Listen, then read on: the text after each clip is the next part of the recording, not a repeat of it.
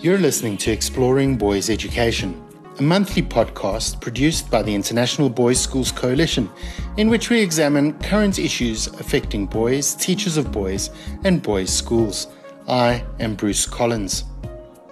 As the end of 2022 draws near, it strikes me that there is so much for which we can be grateful as a coalition. After more than 2 years without meeting in person, our regional conferences and the IBSC annual conference welcome members back face to face. That in itself is reason to celebrate. But moreover, the connectedness we were able to sustain despite lockdowns, travel restrictions, and physical distancing is really laudable. In addition, boys' schools, their leaders, staff, and educators remain dedicated to the education and development of boys worldwide. And as we know, never before has it been more important for boys' schools to prepare their students for the future. Tom Batty, IBSC's new Executive Director, reflected on the importance of boys' schools in his welcome address to the Coalition. The heart of all we do are the wonderful young men of our schools, whose zest for life, hunger to learn, and desire to bring the best of their generation to serve their communities defines our purpose. By igniting their passions, honing their mastery, and ensuring they feel part of something bigger than themselves, we establish habits that serve them to live interesting, purposeful lives in the service of a greater good. We know our schools have such expertise for boys. We know boys' schools provide choice for families. And we know young people develop at different rates. And that boys' schools are blessed with the freedom to act, always intentionally, for the best development for each boy and the open, equitable communities he will enrich and serve. It is important such message is heard and the benefits of boys' schools are clear and accessible to all our schools. We are only as strong as our connections with each other, and our diversity is our strength. This is your coalition, and your voice and that of the boys of your schools are crucial to our mission. To support your work with boys, IBSC released the Boys Schools Understand and Celebrate Boys brochure early in 2022. In a follow-up conversation with IBSC board trustee Byron Halsey, headmaster of Woodbury Forest School in the United States, he reflects on his experience of the power of boys' schools. One of the reasons why I love the all-boys world is because boys in our schools do everything. They have to. And it has enriched the experiences of those who've participated in an activity that some might associate more with girls than with boys. And I think unfairly so and inappropriately so. It's really important to us to be a school that serves the whole boy, not just the sports boy or the arts boy or the academic boy, but the whole boy. And one of the things that I've really enjoyed about Woodbury, which is a 9-12 school, by the way, grades 9 through 12, is that boys come to Woodbury often after their first 8 years of school, ready for a new chance and a new start. And what I love about Woodbury is that I see boys engage in a full range of activities. And so as an example, and I know all boys schools have these kinds of examples, we will see stellar athletes who are also really impressive musicians and artists. We have a school choir that is over 10% of our student body, and they process into chapel every Monday night. And there's an a cappella group at Woodbury that's really impressive, and it's comprised of boys who are not only strong students, but also really, really strong athletes. And so what I have found is that in the all-boys world, boys often feel liberated to set down some of the masculine stereotypes that society places on us as men and adopt instead a fuller range of what it means to be fully themselves, more completely themselves.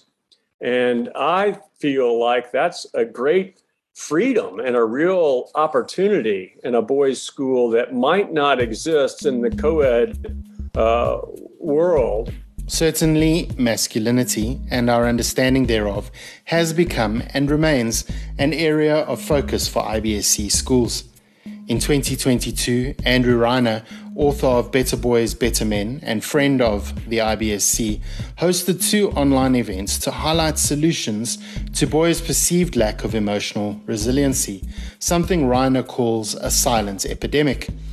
He also suggested a new toolkit with which boys can be equipped to live successful lives of impact. We are in a different time, a rapidly different time than we were. We live in a very, very different age than even our fathers. The toolkit that boys need today to really succeed, amongst many things, are self-awareness, collaboration skills, and greater empathy. And, those are all things that empathy especially is something that we've been talking more about, but we don't really talk a lot about some of the other things that boys need, like collaboration skills that they need in school and the workplace. And another one that we really don't talk about at all that is really important is curiosity. Boys really need to learn how to lead with curiosity and not judgment and not the need to always be right. And that is going to serve them both in the classroom and out of the classroom. Boys are very confused today. They really are. If you get them to really open up honestly and talk, they're very confused. Boys are really falling behind girls. Girls are doing a fantastic job of lapping boys in the classroom. We see this at all levels before they reach university. We see this at university, and we see this in the graduate school level. This isn't really a conversation that we've really have looked at closely, and we looked at what is getting in the way for boys and what are the ways that we can help them move forward. One of the things that's really important to know is that this silent epidemic, existed before the pandemic. There were spiking rates of anxiety and depression among students of all gender identities. And of course, for some, it's even more so. And one of the things is that, as we still raise boys to show this really kind of tough exterior, and we tell boys, to toughen up, we tell them to, rub a little dirt on their emotional wounds when they feel hurt or upset. That no longer serves these boys. Boys don't respond to that anymore. And research shows that it makes boys, what they end up doing is suppressing their real emotions, and they come out in far more negative ways. And I really do believe that it's really time for a change, that we start from the inside out and we help boys learn to develop this kind of inner grit or emotional resiliency that is going to make them far more successful, again, in the classroom, and far more successful when they go out into the work world. Another friend of IBSC, Gordon Braxton, the author of Empowering Black Boys to Challenge Rape Culture, spoke to us, too, about the ways we can help boys understand more healthy expressions of masculinity. One of the biggest things that we can do is simply give them a space to think about these concepts. So often I get chances to talk to youth audiences behind closed doors, I might get 45 minutes, an hour, something like that. And it's just simply never enough time. and quite often educators will walk up to me afterwards and they'll talk about, how surprised they were that how much interactivity it was, how involved all the students were in talking to me. Sometimes they even talk about how a particular student that they never hear from had a lot to say, who never raises his voice. And I don't think that this is because of any, unique skill on my part by any means. I think that boys just crave opportunities to think about this stuff, and they don't generally have a constructive space to do it. They have concerns, they have fears, they have desires, and they just need an opportunity to work through it and flesh out who they want to be for themselves, rather than just consciously saying, okay, this is what a man is supposed to be. And that's an unconscious act a lot of times. And I think there's a freedom in helping boys realize, I may have a choice in this. I may have a say in this. I can talk back to the culture. And that was very much my experience. I was a sophomore in college before I can recall ever having a single intentional conversation about what society was telling me to do as a man. That was the first time I really consciously reflected on the messages and thought about whether or not I agreed with them, whether or not I wanted to push back, which of them represented me. And the thing is, like, I consider myself to be very fortunate. I was surrounded by many adults that cared about me, but they just didn't see this as an essential part of my training. And I don't think that I'm alone in this. And I think a lot of boys have the same experience. I often share a story with students where I talk about how I was in a coma when I was in high school. So I got really sick, and so naturally I did what a lot of men would do, which was nothing. I didn't ask for help. And it wasn't that I was making a conscious decision to waste away. It's just that I was going through the motions of what I thought I needed to do as a man, and I nearly killed myself. And it's worth thinking about what are the ways in which we're harming ourselves and what are the ways in which we're harming others.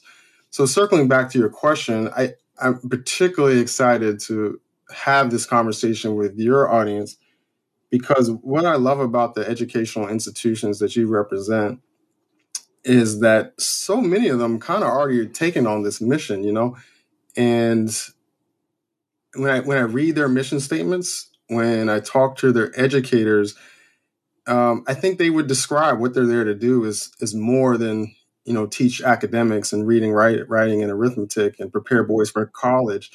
I think they would see it as core to what they're supposed to do is raising boys into good men. So whereas some, I think, institutions may have a tougher time figuring out, well, how do we fit this into our already busy curriculum? A lot of the schools that you represent kind of already organically understand that this is a part of that, what they're supposed to be doing on a daily basis, and may have some goodwill and some capital to have these conversations in the space of the school community.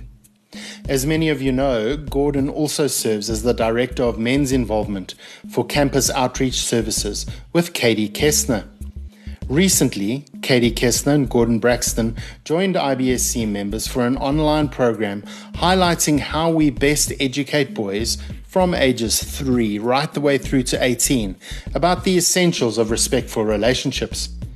Inextricably linked to boys' understanding of masculinity is the important topic of consent, about which Katie Kestner has devoted much of her working life to unpack and educate students and teachers about. Her insights in our episode on what every boy should know about consent are thought-provoking. You can talk about consent without being sexually active.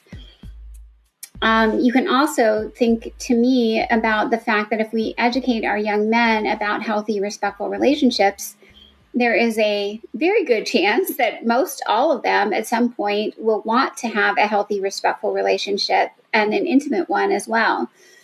So knowing how to go about navigating that, part of life successfully, when it's not just an opinion, there's a whole set of laws and policies that kind of govern what a healthy, respectful relationship is, because you're not allowed, for example, under the law to, in the United States at least, I should say, and Australia, Canada, the UK, you're not allowed to, get angry and have a fight with your partner and then hit them in the face because you're angry. So that's assault. So what is a healthy, respectful relationship? Well, you're not allowed to beat someone up, even when you're mad, even when they make you mad, you can't do that. Or, you can't belittle and harass someone and make them feel less than worthy. That's harassment. That's bullying. So there are laws about stalking, another type of sexual misconduct, or a not healthy relationship type of, when you're so needy or codependent, you might hear a word like that, or so obsessed with knowing the every move of your partner that you follow them on social media, you scope out who all their friends are, where they are at every given moment, and have expectations about what they can and can't do in your relationship, that's also an unhealthy relationship, but it's also against the law to stalk someone. So to me, the nexus of consent, healthy relationships, and the law, and then we can also, we can always talk about morals and values as well. But it's, to me, you can add to the conversation, Bruce, by addressing it from various perspectives, right? I think the ultimate goal is, I said, have a partner someday, a successful, healthy relationship with a partner. But then if you have your own children, if our young men grow up and become fathers, how are they going to teach their own children about the same and role model it for them? It kind of goes full circle to the parent who says, well, I want to do that at home. Well, aren't you going to be bolstered in your ability to do so if you've been taught how to learn it and how to teach it? In addition to their commitment to helping their boys be responsible sexual citizens, IBSC member schools worldwide are more committed than ever to building and promoting diverse learning communities that endorse each person's inherent value and dignity and sense of belonging. In my conversation with Dr. Derek Gay earlier in 2022, we explored the challenges schools face in sustaining diversity, equity, and inclusion programs. Derek offered some valuable advice to teachers and school leaders about overcoming the resistance they might face as they do this important work. First, I would have some essential questions that I would offer leaders as they begin to deepen their engagement in this work. One is just even around the framing. And I often, when I'm working with international schools and international organizations and businesses, I often ask, how does the word diversity actually resonate in your school? Because often what I found is, particularly in international schools outside of the United States, it's viewed as this U.S. imposition that doesn't necessarily resonate with an international community, where international schools will proudly share with me the number of languages that they speak or the number of nationalities that they have. And they will say this diversity thing isn't for us because we're an international community. So I think taking stock of actually how does the word diversity resonate? And if it doesn't resonate, perhaps choosing another word, perhaps thinking about inclusion, perhaps thinking about belonging, perhaps thinking about intercultural competency. This idea that folks from different backgrounds and nationalities and religions and the like will need to come together in a meaningful way around inclusion and belonging and around some of these things I know that all schools purport as being important, around character, around citizenship and the like. The second question I would offer to leaders is to explore, as they ground this work, what are the shared values that all community members appreciate?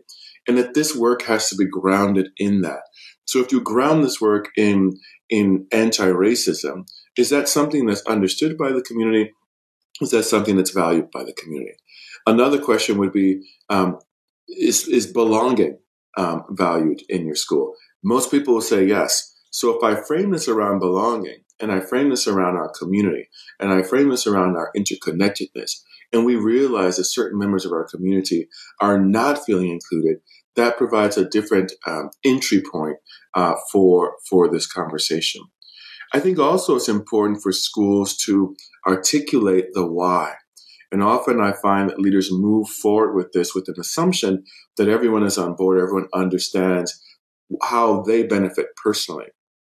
So with your community, to articulate the why you're engaging in this work and how specifically this aligns with your mission would be important. And then I think the other piece is, as we think about change management, is that we need to expect that there's going to be resistance. There's always some form of resistance. And there's resistance because people care. So then how do you address the resistance in a way that acknowledges and affirms people's right to question and right to disagree, but ultimately whether they are agree with the final direction of the school, that they have felt that they've had voice in the process, and that the school also has created an argument where this aligns explicitly with the mission of the school, I think would be super important. As we continue to consider the important role boys' schools play in the prospects of our students beyond school, we must be mindful of boys' well-being. I know this is front of mind for many of our schools, but a member school from Canada, Upper Canada College, has a set of intentional programs to enhance boys' well-being. Scott Cowie and Laurie Fraser shared their advice with us from their experience. Our approach is one approach, and our approach, we've tried to be very intentional about aligning it, as I identified earlier, with our strategy, with our mission statement. So, as far as, perhaps some insights, I would say that would be one of them, just that as a school, when you are considering how you might approach well-being, and we use that term approach very intentionally because we didn't want to, sort of buy a program off the shelf and then try to fit it within our school culture. Certainly we have that, we have aspects of our programming that involves outside providers and programming, from those organizations.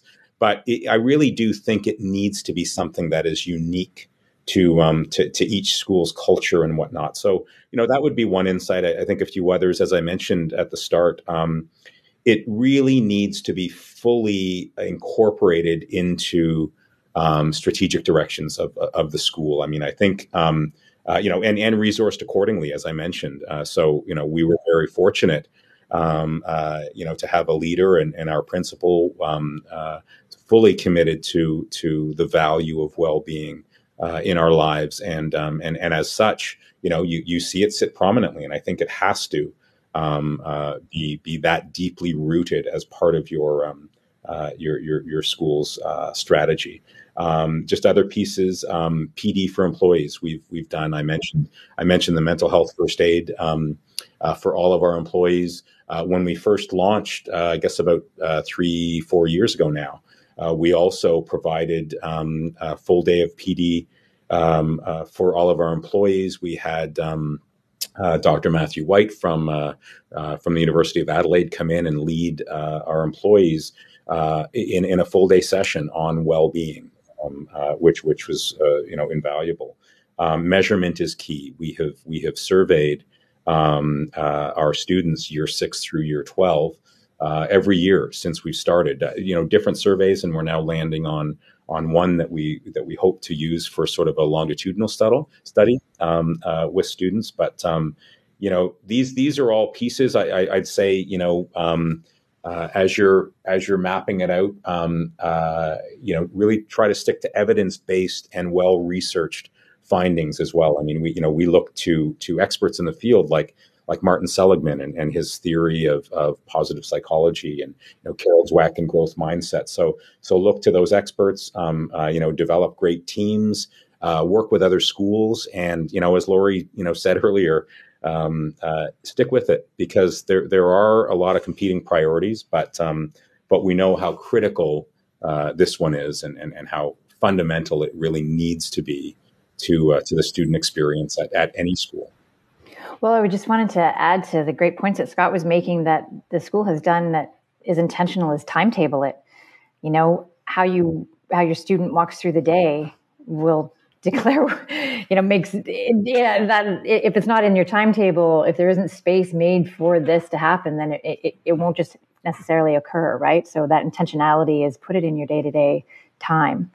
And the other thing that the school did really well, I think, is along the PD line, is take care of the employee well-being. And, just an interesting thing we did at the end of last year, coming off a really tough year. Toronto was in lockdown, and the kids were remote virtual learning for almost the entire year last year. And there was a lot of grief, and we knew that. And the school gave, a session around grief therapy to all the year 12s, because they were grieving the end of what should have been a whole bunch of rituals and rites of passage. And then to our grade 7s, because that's an end of time for them before they come to the upper school. And then they extended that same space, and it wasn't really professional development, but it was professional gift of shared grief. What has this year been for teachers, for people working in education in any capacity? And those kinds of experiences and offerings from the school just, then resonate into a healthier community and culture. So those are really important too. IBSC members from Harrow School in the UK, Charles Bailey and Hannah Fox, also highlighted the importance of preparing boys for the future as they spoke with us about their redesigned curriculum that prepares boys for a life of service, learning, leadership and fulfillment.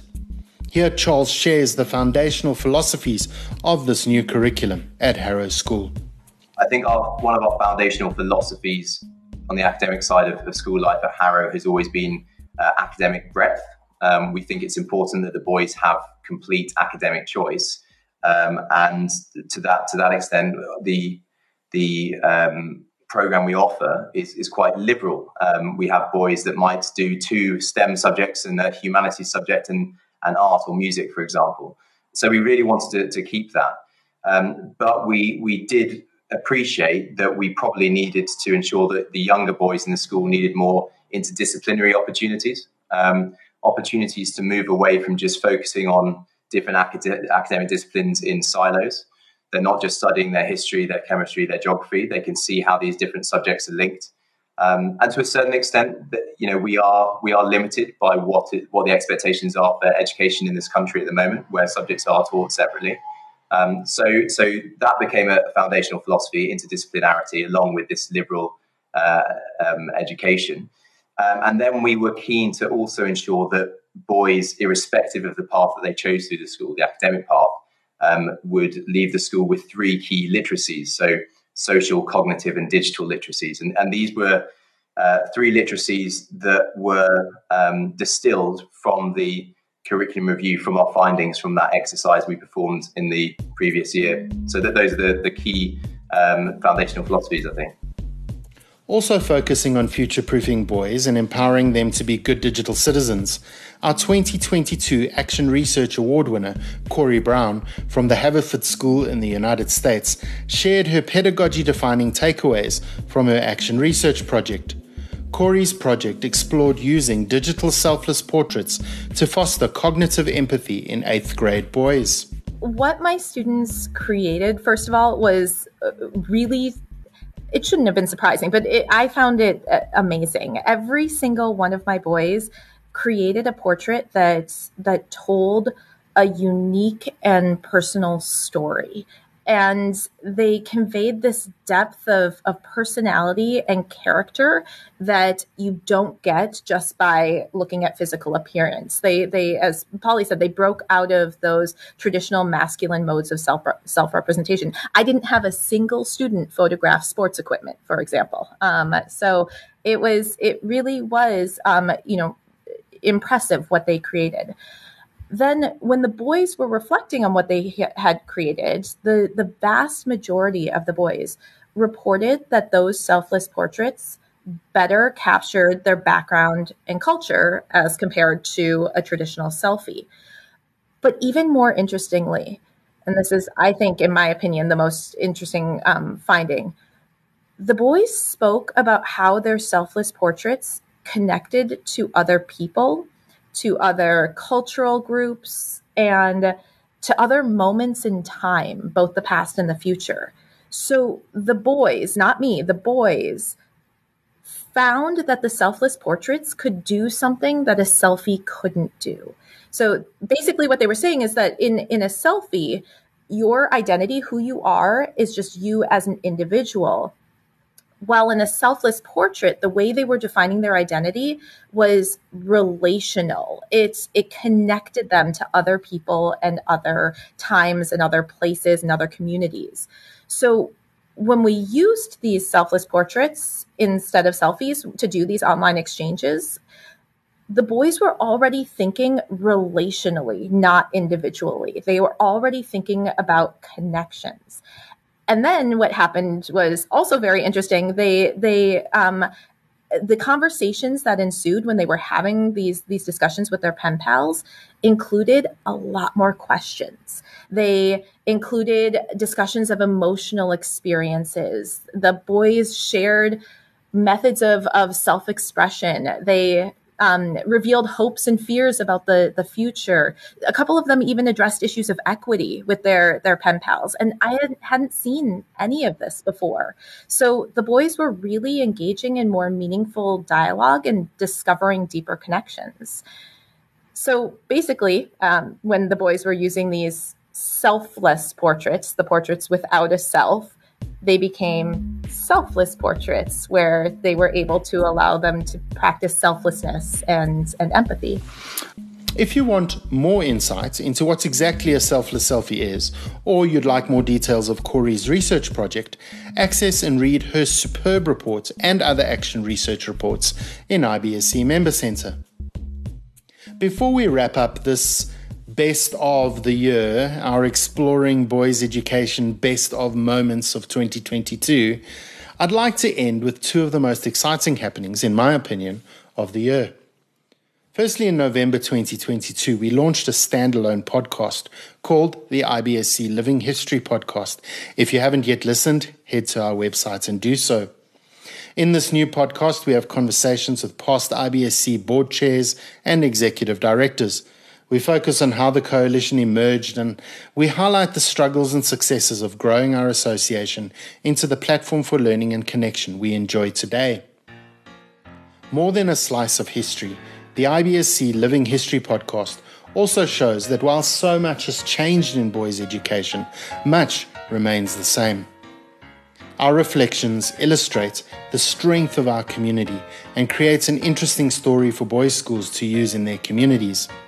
In our first episode, Rick Melvoin, known to many in the IBSC, shares some sage advice for those working in IBSC member schools. All of us who have had the privilege of working in boys' schools know the joy that can come from working with boys and trying to understand them. And they are not, I don't know, I won't get into a nature versus nurture conversation here, or debate, but boys are different from girls. And when we work to understand that and embrace it and get the boys, then wonderful things happen. And I think the mission remains important and valid. And also, part of what IBSC has done for so many of us has been a place of not only learning, but of joy and joyful learning and collegial time. Some of my closest friends in this profession came because we met through IBSC, and we had a shared sense of mission and purpose. And so we did good work, we did purposeful work that continues in a way that I think is really exciting. And we are not generic schools. There's something quite distinctive about a school that decides that it wants to be for boys. And when we remember that, then good things happen. And certainly having the chance to be in Dallas this past June and just seeing the warmth and energy and spirit and drive of that group of men and women together was affirming that here some 30 years into the mission, the mission lives and will continue and needs to continue. I love that Rick mentions the IBSC annual conference hosted in 2022 by St. Mark's School of Texas. It was arguably the most exciting moment of the year to be back together face to face. Those in attendance relished the opportunity to be together, as Miguel Dionis and Kerry Brennan reflect. Being in the IBSC annual conference in Dallas has been like a window open and a great fresh air at the end of this big storm. At this point, I do feel joyful, full of hope, knowledge, and new friends all over the world. The IBSC is something awesome, and David Iny and his San Martin taking it to another level with this amazing conference. They made us feel at home all the time with their staff, parents, students, and I can only say thank you so much. I think one of the most